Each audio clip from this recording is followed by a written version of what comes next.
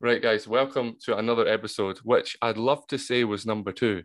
And the reason I love to say that is because it should have been number two. And the reason it should have been number two was because we had a great conversation with our guests, and just we had some in-depth questions, and we had some, businessy based questions and just life questions in general.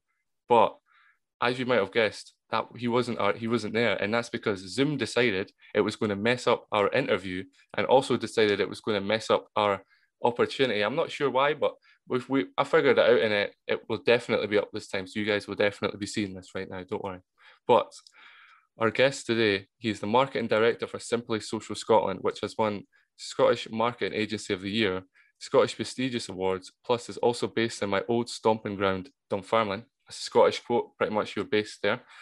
And he is a man with arguably the best beard on LinkedIn, arguably YouTube, but definitely LinkedIn. It's Dale Meikle, mate. How you doing? Yeah, not too bad, mate. How are you?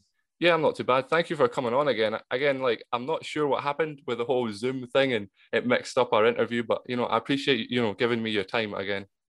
No problem at all, buddy. So, what's what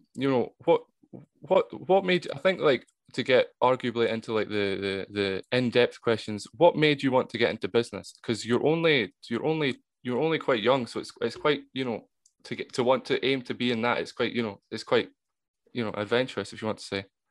Of course, yeah. Well, I'm 27, obviously live in Dunfermline, and I guess what makes me want to get into business, it's just a passion for what I do. So obviously I live and breathe, marketing, sales and stuff like that. And I like sort of taking people by the hand and getting them results, basically. So I think during sort of COVID, the start of COVID anyway, when the lockdown started, I just seen an opportunity there to really kind of mirror what I see in businesses to help them sort of scale and make more revenue and kind of stay afloat during the pandemic as well. So when I launched the business, Simply Social Scotland anyway, when I launched that, it wasn't really supposed to be as big as what it is now. It was just sort of like a freelance idea that I had that basically took off on the back of COVID, which was lucky. And yeah, so basically that's kind of where what basically inspired me to set it up, was just seeing a little gap in the market. A lot of people where I'm from as well, they don't make the most out of their marketing for their business. So just seen an opportunity and kind of grabbed it there, and I tried to help people along, obviously during COVID.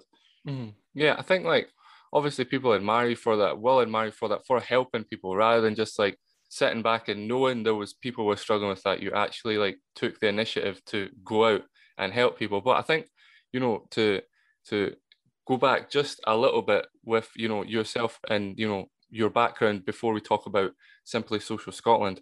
I think like do you have any sort of like qualifications in business, or is it like kind of like self-taught, like the kind of like book lifestyle, or is it more education wise?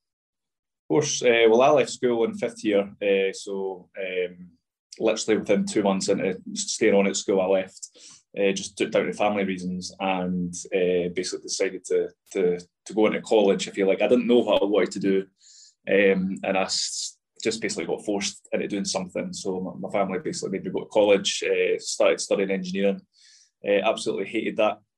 Stuck at that for about 2-3 months, and then decided, nah, I'm better off making some money. So started basically an entry-level sales jobs on the phones and stuff like that, and kind of became quite good at it, to be honest. I really enjoyed the sales kind of element of working when I was younger, and the opportunity to make more money and hit targets and stuff like that. But like no qualifications as such in business. I mean, I've done things the opposite way. I mean, I've got no experience in business. I've got no experience managing other companies and stuff like that, and no sort of qualified education to date. But like I say, I've done it the wrong way around. So right now I'm studying at uni, but I'm only doing that because to kind of sharpen up some tools that I've got just now.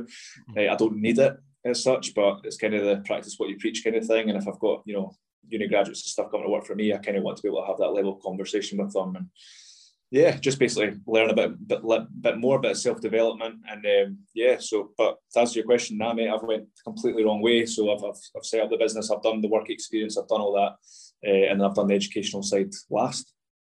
But you say, to be honest with you, you say the wrong way, but a lot of people would probably disagree with you there and say it's maybe the right way, because you, as you obviously you'll know yourself, sometimes you literally have to just, because it would have been quite a whim to be like, I'm just going to start my own business, and a lot of people say you're actually better just jumping in and, you know, head first, which you obviously did. But I want to like, you know, engineering, that's obviously that would have been a really good career, you know what I mean? So when you people, you know, seen you wanted to become, obviously they would have seen you wanted to become an engineer just due to you doing engineering. But after that, what was like the response when you kind of like left college and were like, I want to go and do, you know, I want to go and have my own business. I want to go and like work for myself and I want to go and earn my own money. What was the response? Not necessarily from your family, just from people in general when you were like that?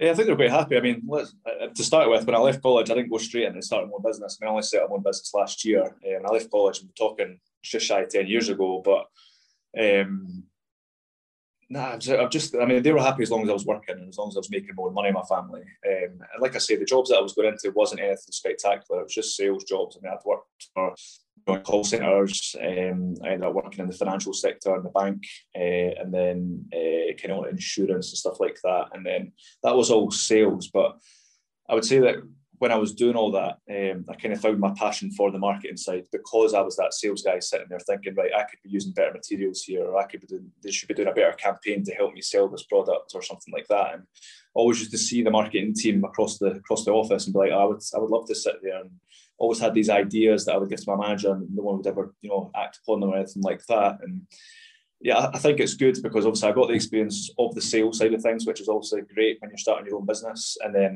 obviously my trade is marketing. So, you know, after I left the sales roles, I then started getting entry-level marketing jobs, sharpening up my skills there. And then I've been working in marketing for, you know, over 7 years. Basically, and then I've went from print sort of marketing all the way up to digital. So there's loads of different things there that I've learned on the journey that now I can look back and put all them things into one pot.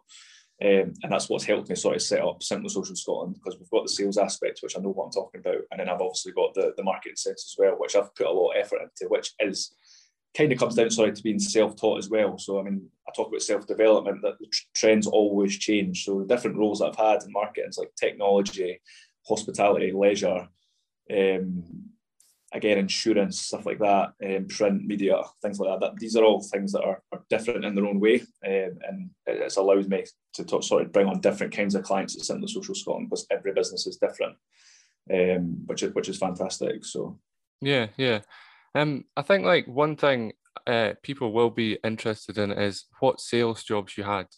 So what in a what type of sales jobs were they in a specific sense? Because obviously sales can mean literally anything. But you said you worked at a bank. So what did you have to like work up to the bank job, or did you join it, or what was the process? And just basically, so I started off right at the very start. My first sales job was at a company in Kirkcaldy. It was MGT, which was a temporary job, and it was literally working on behalf of BT.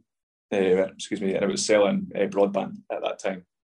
And all we were doing was just a generate number selector, and I was just sitting at the other end of the phone, and it was just phoning constantly, you know, people after people, dialing after dialing, and obviously we had sales targets we had to hit. And then I'd obviously went to work for the bank again. That was in a call centre environment. I worked for the Dunfermline Building Society before I got taken over as well, and then I went to work for Lloyd's after that. So it was kind of like customer service, but there was sales involved as well. It was a better paying job and things like that. And yeah, it's transitioned itself and to that kind of level.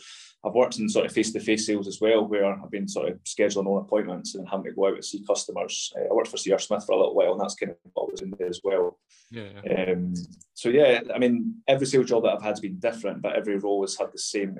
I mean, it's been a people's person basically, and I think like working in sales, you kind of sharpen up your transparency. So you've got to be a good people's person. You've got to be able to hold a conversation. You've got to be able to listen. And I think being chucked into that when I was younger, it's kind of set me up going forward, because I'm not scared to, if I needed to pick up the phone and phone a stranger or go and meet someone for the first time or anything like that. Like, these are all sort of experiences and skills that I've learned, since I was a young boy, basically. So yeah. With because I know a little bit about, because C.R. Smith, that's Windows, isn't it? If I'm correct in saying that.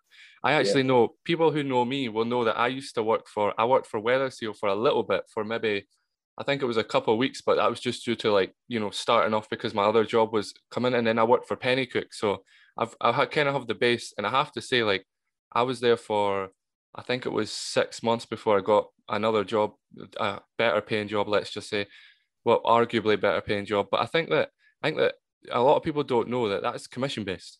So when it comes to like having a drive, knowing that if you don't put 110% in, you're not going to get anything. Like, because you can't just turn up and be like, pretty much skive. You need to actually put 110% in effectively. So would you say Yeah. that job would be actually a big factor in helping you today? Because if you don't work hard, your team's not going to work hard, and if your team isn't going to work hard, then that affects Yeah. you.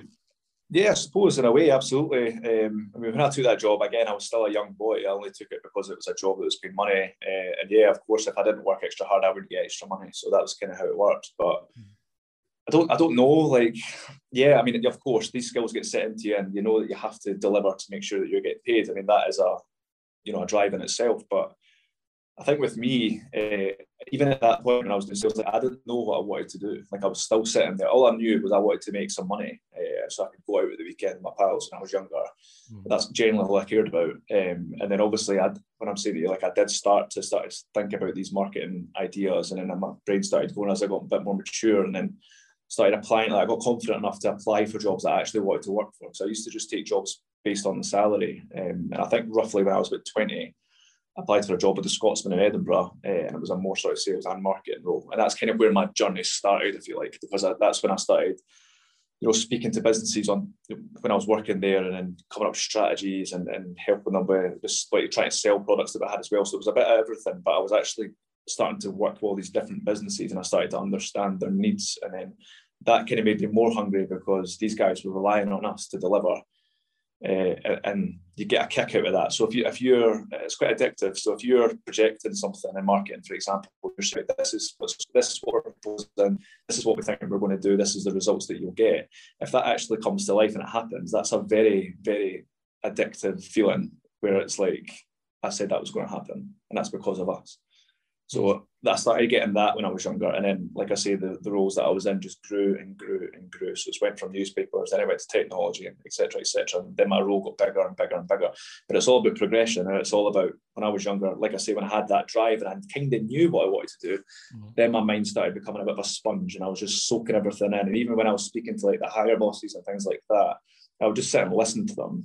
Do you know what I mean? And have conversations with them about other stuff that wasn't even to do with work, to find out how they got to where they were. It's quite funny, like any interview that I had, I can remember this, like genuinely, any interview that I had when I was going into a marketing role, there's always that question where they go, where do you want to be in 5 years? And I swear down, hand on heart, every single time I was like, I want your job. And they would laugh. And I don't know, sometimes it rubbed off wrong, sometimes they'd be like, oh, who's this guy? But genuinely, that was my ambition. Like when I started, in my 20s at least, I knew that I wanted to be higher above than an entry-level job, and I knew that I could do it, but I had to try and get the experience and stuff first, because I didn't have that educational or degree background, if you like. Yeah, and I think, like, again, I'm the exact same. I don't have the educational background, and it's definitely probably one of the biggest. Might take away, money and all that, because money can come, money can go. You can earn money, whatever, but you still have to have that drive to, like, earn, to be different, because obviously there does come down to a thing of like having your own business isn't 9 to 5, as it's not 9 to 5. So what, obviously there's an aspect of your business as well where it's marketing, so you're approaching these big companies, and obviously you are quite a young guy. Like in business, you're really young. Would you say that actually has affected you, not necessarily getting business, but with the way some of these businesses maybe look at you because you're such a young guy? They're like, why would I go with him? He's so young. Absolutely. I mean, you've not asked this question, but I would say one thing that we do is like the content that we put out is different to our competitors as an agency, right? So there's guys in Dunfermline, I'm not going to list them off, but there's guys that have been there for 20 years plus, and I know for a fact they're like, who's this guy? When we set up last year, like, who does this guy think he is? Because I used to come on, I used to sit and speak on camera, and I'd put that out as content. I'd talk about marketing, I'd talk about, if you're this business, this is what you should do. And I used to talk, but I'd always back that up. So anyone that came on board with me as a client, you could go and talk to them now without me telling them, like, without me having to speak to them. They would say, I'm just a transparent guy, and I'll literally speak my mind. And I think that comes back to your question, when businesses look at me and they go, oh, he's quite a young guy. It is true, but I'm not as professional as what some people might think that I should be as a business owner. So I'm literally just a down to earth guy that has a passion for what I talk about, and all I care about is getting people results. That is genuinely it. So sometimes it's not professional, but sometimes I'll go to a client and they could be quite posh or whatever like that. Like, I don't change. I just talk how I talk, and I'll tell them if I think something. And sometimes it just flows like that. And I think people kind of respect me more for that, because I'm not trying to be something that I'm not. Like, age shouldn't matter. There's like I say, there's businesses out there that compete with us that have been doing it for 20 years, but they don't do it as good. And age shouldn't come down to that, and experience shouldn't come down to that. It's about results that you get for businesses that pay you money. And it's about, doing everything we can and treating those businesses like they're my own businesses. And I think that's what it comes down to. But absolutely, I mean, we're still new. I mean, we've only been, trading for a year. But I look back at that year and I think, right, wow, that's, I'm bloody proud of what we've done. And we've been chucked in, and we're kind of punching above our weight a little bit. But that's what it's all about. And I get a kick out of that. And I know there's competitors out there, like I say, that are like, who's this guy, whatever. But that drives me more to try and take over these guys. And I'm not this nicey man that talks like, that networks and is like fake. So like, my ambition is to be the best in Scotland.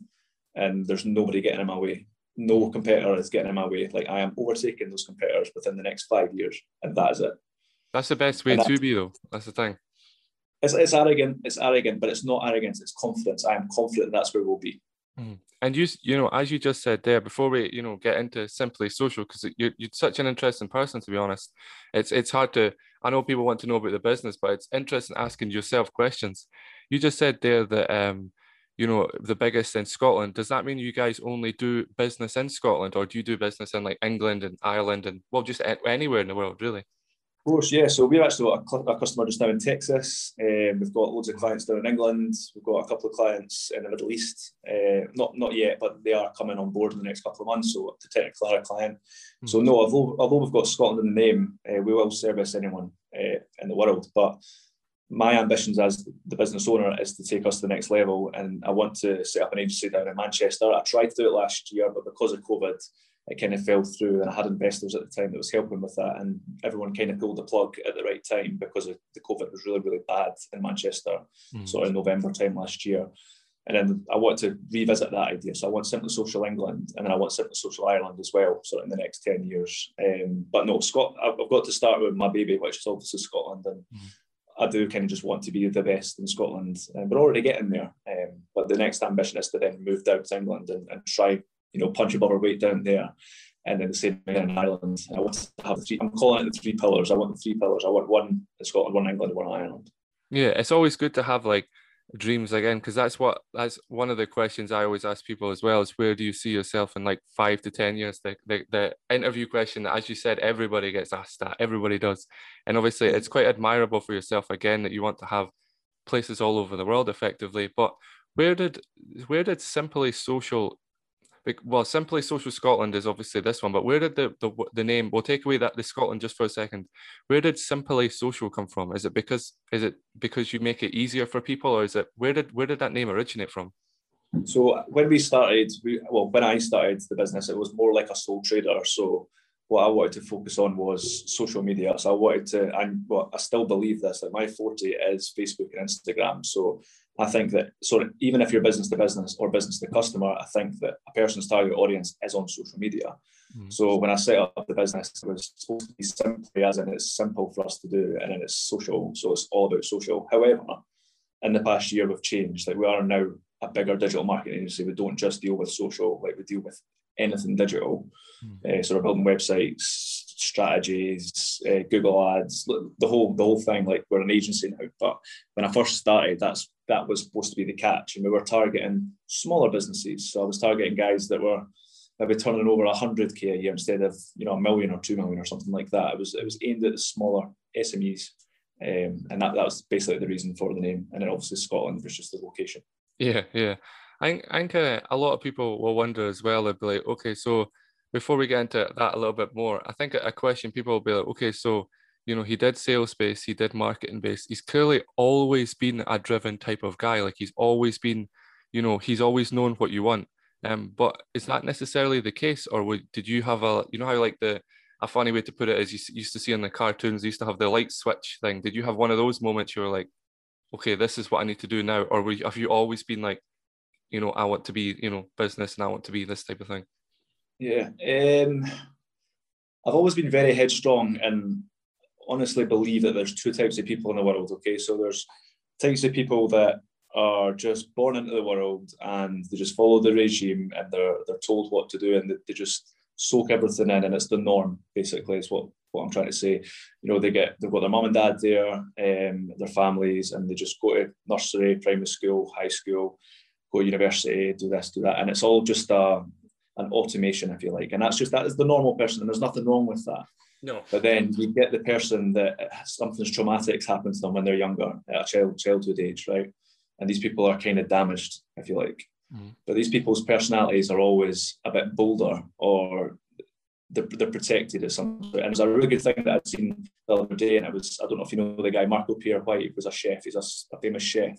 Mm-hmm. Yeah, and he talks about an analogy of it. So the best way to put it is like a glass. So someone that's broken, there's your glass, right? Mm-hmm. They're in the middle of that glass and they've got a shield around them, mm-hmm. right? And there comes a time where they can see everything on the outside world, but they're protected by this shell. Mm-hmm. And they just go about soaking everything in. And then when the time's right, it's time to break out the glass, right? Mm-hmm. And then that's the time that you take the glass out and they've soaked everything up. And that's the damaged person. And these, like I say, these guys have always got a chip on their shoulder. I'm talking about myself, or they've always got some kind of drive and they're just a little bit different from the normal person. And I would say that's what I'm like. I had quite a traumatic, if you like, childhood. I didn't have a normal childhood. But I think I've always had that chip on my shoulder and I've always wanted to prove people wrong. I've always wanted to do well for myself. There's no one that's gave me this. It's all of it's been down to me. Never had handouts, nothing like that. Didn't have amazing advice with anything to do with business or anything like that. Everything I've built is for me. And that's kind of just come down to experiences that I've had in my life. And that's what I put it down to. Yeah, and obviously everybody, I can definitely relate to you on that one with, you know, having rough childhood. But I think like there is a lot of people out there that, you know, you see how driven they are and they see, you know, they work 16-hour days or, you know, all this sort of stuff, 7 days a week, they're constantly working, and then either they're working at the gym and then work, and you have to say, and then usually because they feel they have a point to prove, like you said, they have a chip on their shoulder. And again, obviously you said yourself, you do as well, and I do, and I'm sure our listeners and the people that view it, they will as well, because that's the type of like person that, you know, this is kind of aimed towards, is to help people that are kind of like are driven and don't just want again, nothing wrong with it, but don't just want the normal, you know, 9 to 5 lifestyle, you know, the house and the white picket fence with a wee puppy and all that sort of stuff. They don't just want that. They kind of want something completely different, which again, everybody admires each of them because each is just as hard to do, but one necessarily, like, you know, it does take a certain type of person to do one versus the other, to be honest. Yeah. But let's get into a little bit of your business yourself, because it's been so nice hearing like all this sort of stuff, and I still have loads of questions, but I would like to talk about your business. I'm genuinely interested. So one thing I want to, you know, come right out there and say is that a lot of people don't know that, but Simply Social Scotland actually has drones. Now that's obviously a new niche in anything, but where do you fly the drones yourself, or do you have like I don't know if this is silly to say, or do you have a pilot, maybe? Is that what you call them? Do they come in, or is it yourself, or is it a member of your team? Or yeah, so it's myself that does it. So I decided to bring the drone in just to offer that something a little bit different to clients. And a lot of guys that we've got, estate agents and builders and things like that, that's what kind of pushed me to get into this space a little bit. Mm-hmm. Just for content, really. And yeah, it's myself that flies it. I'm fully certified. I had to do a course and stuff on that as well. And you're right, it's a drone pilot. So that's kind of what we do. We incorporate that into our marketing. We actually do surveys for companies and stuff as well. And let's face it, it's quite cool. It's really cool to fly. Something that I never thought I would get into, but I was just sitting one night and I was thinking, right, how can I do something that's a bit different compared to what my competitors do? And it was the drone footage. So it comes in handy with so many different things. Like, honestly, like you can promotion videos, like I say, surveys, even like the estate agents, I would say, is the best one. Like they're trying to sell a property they phone us up, we go out, do a promotional video with the drone, highlight the house and stuff like that, and it worked a treat. So it's quite cool to offer that. There's not a lot of companies that offer that where we're from. So no, and I think a lot of companies that, you know, if companies watch this, is that they'll see it is that they're phoning you, but they're not. It's not like you're going and then phoning another boy and being like, "Could you, or girl, could you come and do this?" It's actually you that's doing it, so you can specifically tell them exactly how it's going to work, exactly how it should work. I should say, and how it should look and everything like that. So again, that is impressive. But what, you know, you said you do websites and manage people's social media and stuff like that. What would you say is like the hardest part of? Okay, a good. Let's change this question up. I think a good another way to look at this, right, would be would you say is like the hardest part of marketing a company? Strategy, really. I would say when you have that initial call or meeting at the start of the month, the customers obviously got goals and targets they need to hit as a business. So if we're on board with them, or if we're talking to a company that to obviously try and win their business and become a partnership with them, we'll talk about what revenue they look to hit. Is their brand strong enough? Who's their target audience? Is probably the hardest one, because there's so many businesses out there that think they know who their customers are. And all they do is focus all their attention on this group of people, where there's actually two, three, four, five groups of other people that they're not targeting. And, you know, there's money sitting there to be made if we're targeting the correct audience. So I would say that's probably one of the hardest. The second one is ads. So I would say 70% of our business just now is actually running paid ads campaigns. So it's like Facebook ads, Instagram ads, Google ads, stuff like that. And the hardest part is being able to forecast something, because like I said at the start of this call, mate, like everything changes all the time. So trends change all the time and stuff like that. And even like software, for example, on Facebook, and laws and advertising laws, it all changes all the time. So the hardest part is to try and keep up with that, and then be able to project like an honest, you know, like leads count, for example. How many leads are we going to get this customer? Mr. Customer, we're going to get you this many leads. And it's so difficult sometimes to try and forecast that and make it happen, just because of what changes around us all the time. And because, like, I think people will be interested to know as well is that, you know, obviously, as you've said, you're a very like driven, passionate person. So does that mean, say, for example, I'm not saying you do all that, but say, for example, you couldn't hit that target. I take it that really will affect you big time, because you feel like you kind of let them down, even if you've made them tons and tons of money? It's still going to, does that still affect you because you're like, I could have done better? Or are you happy with what you kind of hit? Well, I'm never ever happy, let's put it that way. So anything I'm doing, like, I still want more. Like, that's kind of how I am. I'm a numbers man. So it's all about stats, and it's all about like revenue on the back of marketing campaigns and stuff like that. That's what I'm about. So yeah, I mean, I do take it home, if that's what you're asking. Like, it does affect me, but in marketing as well, like, it's not a gamble as such, but when you're doing ads and stuff like that, it doesn't always work. It can't always work. So you've got to fail to then get the stats from what's failed in marketing and use that to target the right people next time, if that makes sense. Yeah. So even if there's a bad month, all you have to do is look at why that's a bad month and dissect it and look at what the reasons actually are, and then make sure that you're not, you know, duplicating that the following month, and you're actually working on the stats and the data that you've collected from doing the paid campaign the month before, which wasn't a success. And that's the best way to sort of build it brick by brick.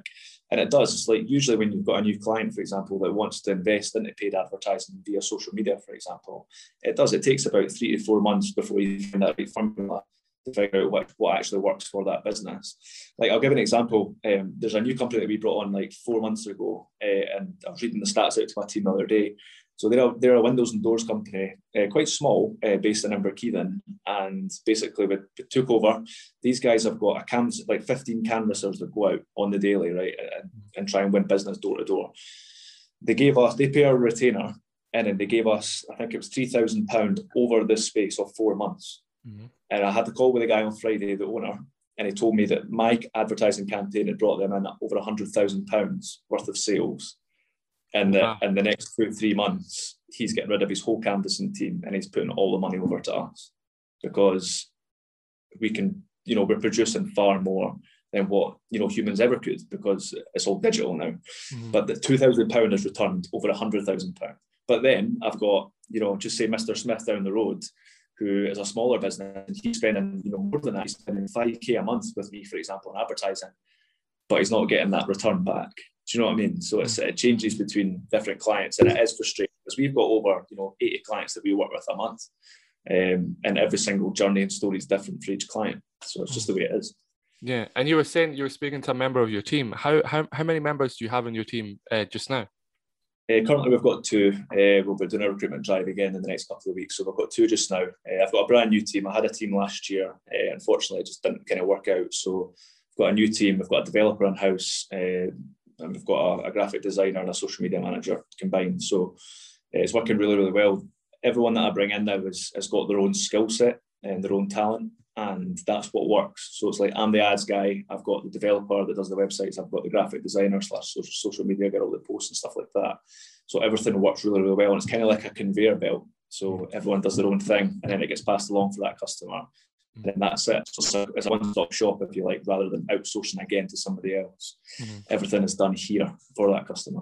Yeah. So you're saying you're doing a recruitment drive. I think something people would love to know, obviously, because everybody, has had a tough time with jobs and things like that. So when they hear that, they'll be like, I'm going to obviously apply. What does it take to apply and work for Simply Social? Does it take the grades kind of thing, or would you rather bring somebody in and train them up, or do you like both? What's maybe like, not like a number, I don't want to say a number, maybe like just a handful of things you would say, like somebody when they come and they're like, Dale, I'd like to work for you, this is what I have to offer. What would you say is like some of the things that you would like to see? Well, number one is transparency. So that's what I like. I portray myself to be that, and I think it's important for whoever it is that works with me is the same. I think to be sort of humble as well. I don't like people that are overly confident, because if someone's really overly confident, it means they cannot be trained. So they're not willing to be trained. And they might think that they are, but 4 or 5 months down the line, these people can be quite difficult. And it's not their fault. It's just that they're confident in what they do, and they've been doing it for so long. It's just that it doesn't match our business here. They've got to be able to be trained. I would say that university degrees compared to experience, I'll never look over one or the other. It'd be great if there's both, but I come from a humble beginning. I'm not bothered if someone's got a degree over someone I'd rather take someone that's got 4 years experience or a year's more experience than that person that's came out of university with a degree. Because just the type of business we are, the experience is key, because these people need to be able to come in, hit the ground running. And that's exactly what I look for. So yeah, that proves that you're, you said you're arrogant in that, but that proves you're actually not. It proves like you are humble, because you're not going to take the casual degree. You're going to take somebody off, because you never know the person that doesn't have that degree. You could, give them money, pay them, and then next thing you could change their life. You know what I mean? You never know what that could help, versus obviously you can do the same with a uni person, but somebody that's maybe not had the opportunity to get to college and to get to uni, obviously you're going to help them well. I think like a lot of people would love to know is that what's one thing like you're scared of every day? Like, I'm not talking like spiders or anything like that, because everybody hates like spiders. They're amazing, but they're like creepy crawlies. But what's one thing that you would say like actually scares you when you wake up every day? Well, I think again, when I'd set this whole thing up, it was only me to start with. I didn't have all those responsibilities of, let's change that, right? I didn't have when I set this up, it was a personal brand. It was Simply Social Scotland, but it was me, and people knew it was me. Now it's not me. There's a team of people here, and I've got a family. These people have families. They've got rent to pay. They've got mortgages, and they've got a drive, and they want to be here for the future. So I guess waking up in the morning and everything just going wrong, and maybe big clients cancelling or something like that, or even another lockdown. The last lockdown I had absolutely crushed us, just because every kind of business closed. So I would say just workflow coming through scares me. And it's not because I'm greedy. It's not because it's the revenue. It's the revenue that I want to have consistently, so I can take care of my staff and my family. That's it. That's the only thing that kind of scares me on day to day. Well, I'm sure a lot of people will be able to relate to that as well, is that they've maybe had to take jobs they necessarily didn't want to do, but again, they have mortgages, rents, kids, all this sort of stuff. But I think like something that people will be interested in as well is, who did you look up to as a kid? Like non-celebrity wise and celebrity wise, who was, because you would have had to look up to, if you don't mind me saying, people that are driven. You wouldn't have necessarily looked up to somebody that isn't driven. So who was maybe like two people, well, yeah, two people, one person that's classed as non-famous, obviously, and then one person that you could class as famous. Of course. I would say, well, I've actually got two people that's not famous that I kind of looked up to when I was certainly growing up. In my younger days, it was my granddad. He was no longer with us anymore, but just such a gentleman. Always installed manners and stuff like that, and he'd just be a transparent guy. But I just loved his family, and everything that he'd done was for his family. So looking back, he's definitely made a handprint in my life, basically, and tried to kind of follow the way things that he would do. The other one would be actually like an old boss of mine who doesn't know this, but I would say he was quite an inspiration because I took a job with him, and it wasn't just a member of staff that treated me like it was my business as well. And I used to sit across from him, the business owner, and I'd hear him on the phone, or he would ask me questions like what I thought about stuff, which was to do with his business, and installed a lot of trust into me quite easily. And because he did that, I trusted him more as well.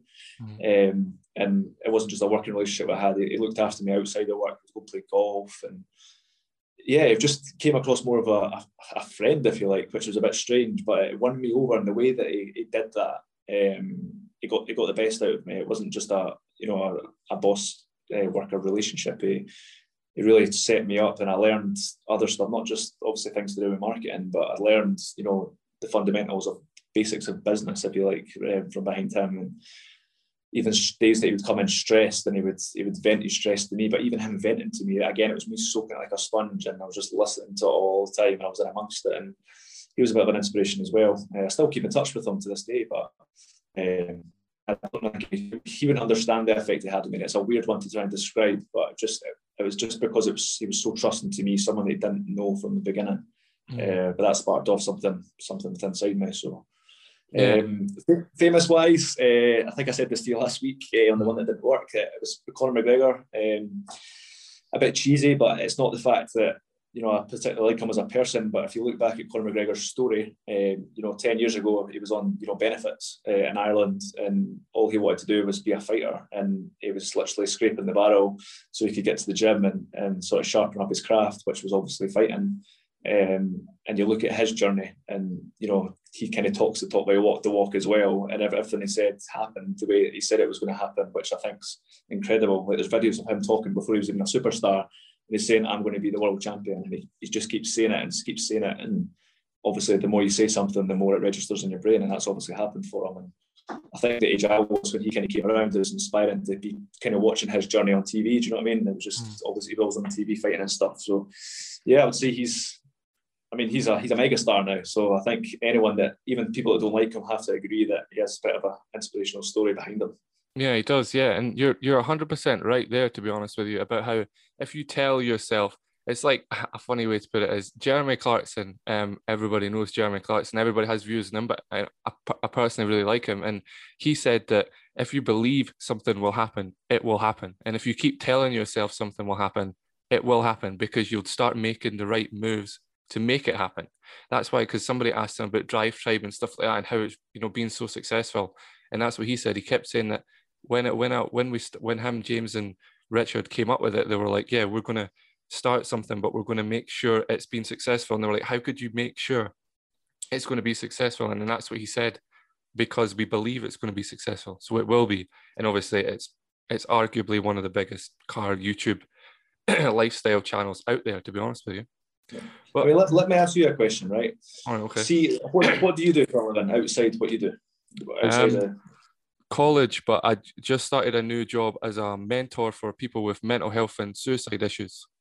Okay, fantastic. And you obviously have a passion for that. Mm-hmm. Yeah. And I take it you actually enjoy going to your work. I started in about 2 weeks, but yeah, I've been doing like basic stuff before that, but yeah, I really enjoy it. Really enjoy it. Yeah. So there's people out there, right? I can tell you right now that, before I go into that, so right now as well, you've also got a passion for radio, podcasts and stuff like that. That's what you want to do. Mm-hmm. So I would say, how long have you been doing? It's just started, hasn't it? The podcast. Yeah. How long have you thought about doing it? Probably about 2 years, to be honest. So a long time before it actually started. What stopped you for 2 years doing this podcast? Wow. It's not, a lot of people would say money and all that. It's nothing to do with that. It's more along the lines of like confidence, reaching out to people, speaking to people like yourself, which to be honest with you, can be intimidating because you're speaking to people that are successful. So it is a little bit intimidating. So that was it, to be honest with you. Right, here's a bit of advice, right, and to everybone else that's going to be listening to this, right? It's took you 2 years, and that's fine, and everyone's got their own journey, but it's took you 2 years to set up, it's to follow what you want in regards to doing this for your own podcast show, right? In 2 years, how many guests, if you had set this up 2 years ago and done what we're doing right now, I mean, Zoom's free and stuff like that. If you had just reached out to people 2 years ago, you probably could have spoke to over 200 people in those 2 years, and your following could be above 5,000 people by this point. But that's not happened, and that's not the journey you took. But you said there that it was a confidence thing, and you were again sharpening up your tools, and you're still not there yet, but a confidence that you'll keep learning, you'll keep self-developing, you'll get better and better and better and better. But what you've started to do is you've started to reach out to people now. And the best bit of advice I could give to anybody is don't be scared to do something or ask people for help or for something. You don't ask, you don't get. And the way it is if someone says no, what's the worst that could happen? Nothing really. Again, you've tried, yeah. Yeah. If you message someone, for example, if you messaged me asking me to do a podcast with you and I'd said no, what's the worst that could happen? That's it. He said no. So it's the same with any business. It's the same with guys that are looking to leave their job, for example, right? They're stuck in a dead-end job and they're scared and they want to come to me, for example, after this podcast. They'd say, all right, I've always had a passion in marketing. And they go, should I write him an email or should I not? Ask him when his next recruitment drive is. What's the worst that could happen? They're going to email me and I'm going to say, yes, there is a recruitment drive. No, there's not. Or they're going to send their CV to me and I'm either going to like it or I'm not. That's it. It's 2 seconds out of your life.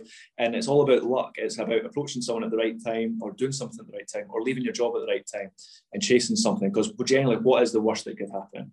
My best advice to young people that's still staying at home themselves, still got a roof over their head, is go out and chase whatever you want to chase. Because again, what is the worst that could happen? You could leave your job, try and get another job, that fails.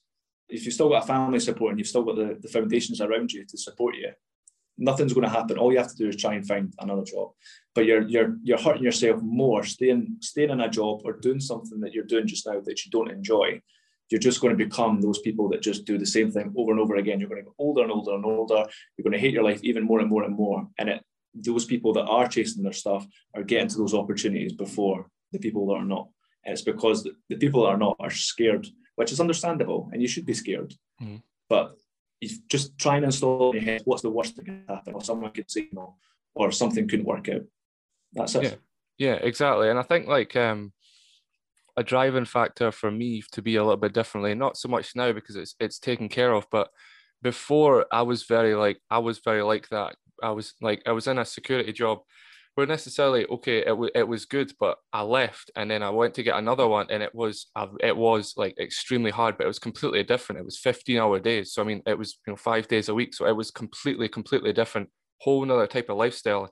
And it took a lot out of me. But something I found was I went and got a reasonable car, we should say.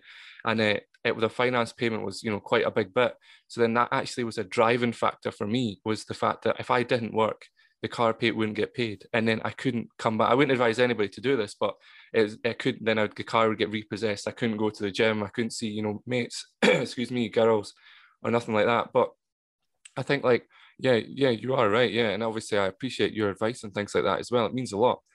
But I mean, don't get me. I mean, it's the same thing. I mean, everyone's got their own sacrifices to make, and that's why I'm saying I was kind of pushing that more towards a young person that's got people around them and they're still living at home and they don't have, commitments that they need to deal with at the end of the month. But I mean, don't get it wrong. I totally understand as well. People have got mortgages, people have got finance, they've got bills to pay at the end of the month, they've got credit rates to try and get on the property ladder in 2-3 years. But that's no strategy just to leave your job. I mean, don't take what I'm saying wrong. I mean, you obviously, if you've got a plan and you want to do something, work your shifts if it's not possible to leave your job, but do self-development at night, or apply for jobs. That's what I'm saying. Or write CVs out, write emails, try and make connections, or whatever. Like, there's no strategy just quitting your job and putting yourself in a situation that's not going to get worse. Like, you've always got to have a strategy around what you do.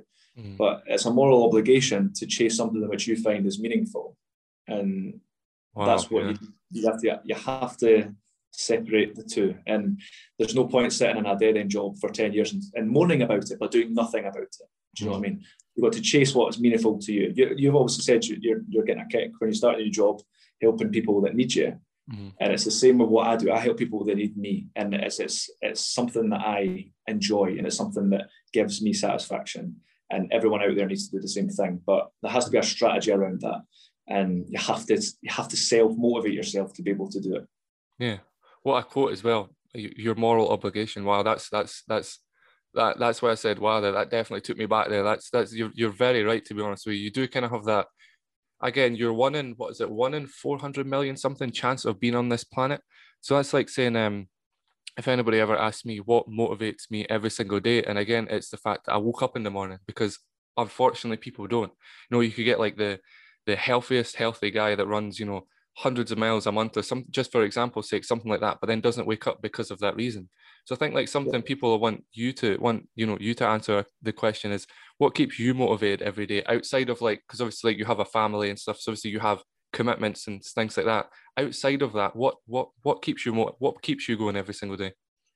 Okay. Well, again, you've said it not to do it, but genuinely my family motivates me. Like, that is it. That's it. But I think the kind of person I am, or what I've kind of become, is I constantly think. So like, I could be lying in bed at 12, 1, 2, 3, thinking about what my next plan of action is, or what I'm going to try and do, or a new business venture, or this or that. And I'm constantly thinking a strategy around it. Like, I genuinely don't stop. So if I stop, that's when I start getting quite crabby, or I don't know what to do with myself, and I get bored quite easily and stuff like that. And that's because I'm just quite naturally creative in my head, and I have to physically do something about it. So genuinely, what motivates me is taking actions on the thoughts that I have, or the plans that I have. Like, I have to keep going, or I will just hit a plateau. And yeah, that's it, genuinely, because I've been there before, mate, and I felt depressed and stuff like that, because I can't express what I'm trying to do. I've had that before in my life, and it's just now what motivates me is just getting up, doing stuff that I think's right, or doing ideas, or writing things down, or doing strategies. That's what motivates me, to make sure that I'm getting the best out of myself when these ideas pop up.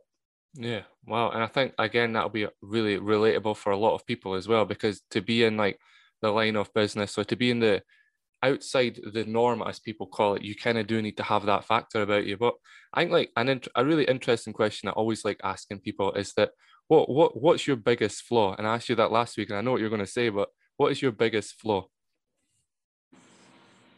I've been quite trusting. I've been bitten a few times by people in regards to that. So I would say I can be a flaw. But I would say my biggest flaw is generally what I've just touched on. Like, I cannot switch off. So sitting sometimes, like, I've got a young boy, I've got a fiance at home. Like, genuinely, sometimes she could be talking to me and I'm looking at her, but I'm not listening to her because I'm thinking about something else. And that's not me being rude. It's just genuinely, like, I cannot switch off sometimes. I would say it's a good thing, and it's a bad thing. Yeah, and so again, like you're saying that it's because it's not as if anybody can be like, oh, it's, you know, you're looking but you're not listening. It's like, no, you're looking because you're looking, and you're not listening because you're thinking, I could do all these moves to make our life so much better, and my son's life so much better. That's the thing. That's the difference between a lot of things. It's like you're looking at trying to make their life better, because you do have a family, and obviously you have parents and things like that as well. But I think, like, obviously, you know, you said you've got a younger boy in that, and what an interesting question would be, what would you tell a younger Dale if you could sit him down? We'll say, like, have to say a rough age, so maybe we'll say 15, 16-ish, so like reasonably young but still at that teenage kind of years. If he could sit right in front of you right now, what would you tell a young Dale? A young Dale, I'd see, it's basically say, you know, be a bit more humane, a bit more humble, and don't rush it. So I mean, there've been many mistakes. That's what I'm saying. I've pushed for things that I thought was right, new jobs, left jobs, done this, done that, rushing, trying to get somewhere as quick as possible, and don't rush it. Just soak it all in and just go with the flow. And I think that's like something that people will be able to relate to as well. Is because again, they see all this stuff on social media about people, you know, making all this money, living this type of lifestyle, but it's you're not seeing like the 10 years behind them that they've now built, as you said yourself, 7 years, but you've built this, and then they'll obviously see you with your business, but they will obviously they'll know now, but they wouldn't have known before, like all the struggles you'd went through, all the stuff you'd went through, all the people that had helped you along the way, which again is amazing. But a question I do want to ask you: you've got a picture of New York in your background. What's the inspiration behind that, or is it genuinely because you just like New York, or is it because of it's like the capital? You know, it's obviously like an amazing place. No, I mean, I'm laughing. That's not actually my picture. So I'm in a meeting room just now. Oh, right. This is my interior. So my interior is full of simple social things. So this is literally right. This is just part of the wall. So no, that's not actually mine, mate. Although I'd love to go to New York. Yeah.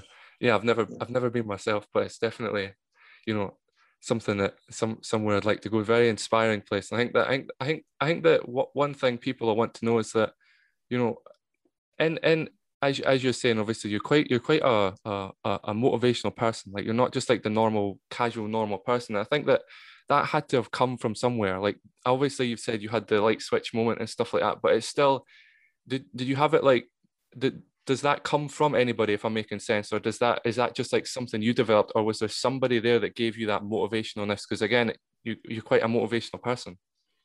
Again, just comes back to traumatic experiences I've had as a young boy. I've always had that shell spoke about with the glass.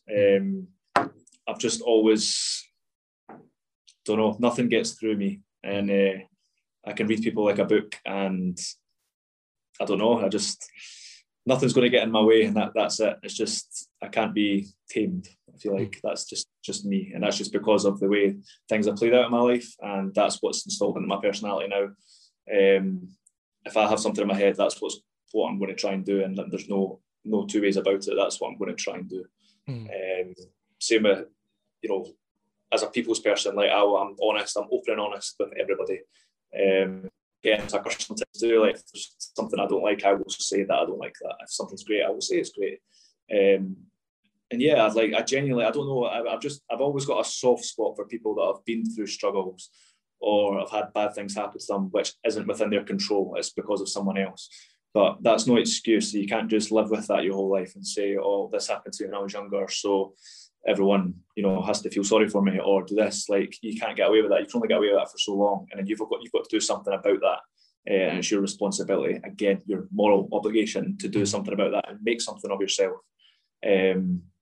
Because no one else is going to do it for you. Nobody else is going to do it for you. So no one else is going to make you quit your job and chase something you want to chase. No one else is going to help you get a bigger salary at the end of the month. No one else is going to help you get that promotion. Nobody else is going to help you do anything. Like, everything is on you. It's about what you put in that you'll get back. And that's it. A couple of last questions is, because I'm sure you're a busy man, is you said you can read people like a book. And that's interesting because I you know, as many people will have known, I was a doorman from 18 till about 2 years ago, so quite a while, and I actually worked in Dunfermline in Lorenzo's nightclub, which I don't know if you know that place, but worked in there. And I've personally figured out that being able to read, I had to learn to read people like a book, learn to know what they were going to do or what they were going to say before they said it, or it could cause obviously harm and things like that. Would you say it's a gift and a curse, or would you say that it's actually a good thing? Because some people say it's a good thing, but it has its bad sides. Or would you say it's actually all good? Yeah, no, I do think it's a good and bad thing, I would say. Again, just being the kind of character I am, I'm not going to bullshit someone. So if I'm seeing through somebody, and I'm probably not going to give that person time of day if I think there's a negative about them. If it comes to business, I'm talking about, not personally. Yeah. But personally as well. I mean, it's got me into trouble a few times where, you know, I've not been able to let things go, or it's definitely a good thing, but it can be bad as well. There's got to be a happy medium, and that's something that I've worked hard on for years, is try to find that happy medium and try and be level-headed, basically. But reading people is especially a good thing in business, because, like I say, I've been stung before, and I've learned from that, and I can honestly, there's loads of experiences I've had in my life which has led me to where I am now, and bulletproof, baby. Good, the best way to be. And the last question I'll always like to ask people is that the casual interview question that everybody gets asked, you probably ask people yourself, is that where do you see yourself in like 5 to 10 years? And then on top of that, where do you see, because we know where you're going to see Simply Social. So where, obviously you've said all the pillars, but where would you really like to see that? And then where would you like to see yourself? Because obviously there is two sides to yourself, which again is really impressive. But where would you like to see both of them? Yeah, I'd love to, England's my next priority, 100%. There's more businesses in Manchester than the whole of Scotland, so I want to get back down there, get the office set up again down there, and attack that. But me personally, in the next 5-10 years, I want to have everything set up. I want to just be, managing my team, delegating and training and helping people. But another thing that I'm looking to try and do going forward is I've launched it recently. It's the Simply Social Academy, which is a separate arm to my business just now. And that's trying to help other people that want to get into marketing or they don't know certain skill sets within marketing. And I'm teaching them how to do it. And especially I've kind of spoke about before, like I'm not in a position right now where I can do it, but I'd love to set something up like a charity or something that allows, people that have maybe had traumatic experiences when they're younger or something like that, opportunities to come in and learn and have chats with these guys and try and direct them and, places that they want to try and get to and hold their hand slightly and teach. Like I want to be able to teach. Basically, I want to be able to pass on what I know and experiences and help others. Wow. Well, I again, you said that about the academy, but I'd love to like just find out that little bit about that. What do you do in the academy? What's the, what do people expect that come to it? Yeah, so basically the academy right now it is more corporate, but that's what I'm saying. It will change going forward, but not the charity side, but from a business point of view, the academy is set up for people that are maybe entry level sole traders or freelancers that are maybe good in one thing, but don't know how to do Facebook ads, or they don't know how to do proper strategy, or don't have sales experience. They don't know how to approach clients. They don't know how to win contracts. That's all set up to be cost effective, and we're not ripping anybody off. So it's supposed to be our gift back and charging something quite small to teach these guys proper skill and whatever it is they want to learn, so they can go out and better themselves again and better their business. I mean, I've actually taught competitors of mine how to do Facebook ads, and that makes no sense from a business point of view because I'd be competing with them if they start doing that. But I've done it anyway because it's helping others, and again, I've charged a fraction of the cost of what an actual trainer would do. But like I say, I do inspire, like I've got ideas. I want to maybe go to guys that have maybe left school and then set something up. So there's guys that left school, they know they want to get into digital or something like that. They're good on a computer or they're good at drawing or they're artistic, whatever. I want to be able to help these people that have had, not the best start in life. And I want to be able to guide them and offer the service for free and try and set them up in a career that would be good for. But that's all in due time. Obviously very, very busy just now, but that is at the back of my mind to do something like that. Yeah, and again, that proves like what a humble person you are, because as you said, that's like Facebook going to somebody and saying, I'll create a social media for you type thing. I'll help you with that. But you actually went out, which again is very, very admirable. And my last question I have to say is that, with what you've done and setting up a business, again, it's really impressive and growing it to what it is. And you have huge aims, as in you aim for the sky. But as I tell everybody, aim for the sky because it's there to be aimed for. It's not there to, to be, jealous of, and that's such a horrible word. And it's there to be like, literally, you need to aim for it. But you've probably dealt with a lot of negativity from people, because I tend to find when I speak to people that are in business or are in just different types of roles, they have dealt with negativity quite a lot from various, not necessarily, most of the time it's not from the family, it's from people out with that type of stuff, like people that necessarily don't know them. How have you dealt? Bulletproof. I like that answer. I like that answer. That's probably like, again, it is really impressive that, you don't let it get to you, because again, there's a lot of people that do let it get to you, and it unfortunately stops them doing what they want to do. But again, you don't let it get to you whatsoever, which again is impressive. Who cares? At the end of the day, if someone's getting you down, you're doing something right and you're rustling feathers and that's it. You're going to be laughing, and compared to them in 5 years' time, if they're just jealous and putting you down because you're just doing something good for yourself, like, who cares? Bulletproof. Good. And again, I want to thank your time the second time. because the first time didn't work. But is there anything you would like to say to anybody just now before we finish? Like somebody that's watching this, is there anything you would like to say to them? Yeah, I mean, again, just going back to the glass analogy, there's going to be thousands of people out in the world right now that have, like I say, had a bad start. And let's just put it this way, like if I can do it, I mean, I'm not claiming I'm so successful. I've just been lucky in the past year and I've got this business that's thriving, and that's fine. It's just a business. Like life goes on, work's work and family's family. But if there's people out there that, you know, have not had the best start and they're struggling or whatever, and they know they want to kind of do something, they want to get in a space, like just go for it. And my door's always open, like my number's on my Facebook. So if there's someone out there that just wants advice or anything like that, how to kind of push towards whatever career they want to do, or my door or my phone's always on. So just phone and speak to me. I'm a transparent guy from Fife. Anybody can do it. If I can do it, anybody can do it, sorry. So just push on to do what you want to do and don't listen to anybody else. Yeah, and on that note, we will end that there. And again, I want to thank you for your time. And don't worry, guys, you will be seeing this episode 100%. There's no reason why, according to everybody, there's no reason why you shouldn't. But yeah, just before we go, what's all of your, so obviously I know what they are, but what's all of your social media for people that they can follow you at and figure out what you're doing and everything like that? Yeah, so the best one to catch on what we're actually doing all the time is actually Facebook. So it's just Simply Social Scotland on Facebook. Website's www.simplysocialscotland.co.uk, and we're on Instagram as well. You'll find us if you just type our name in. That's it. You'll keep up to date with what we do on there, mate. Yeah, and then I want to because I want to thank you again for coming on again for the second time. And don't worry, it will work this time. I really appreciate your time, and yeah. Thank you very much for everything. Thank you. Great, mate. All right. Good luck. Thank you very much.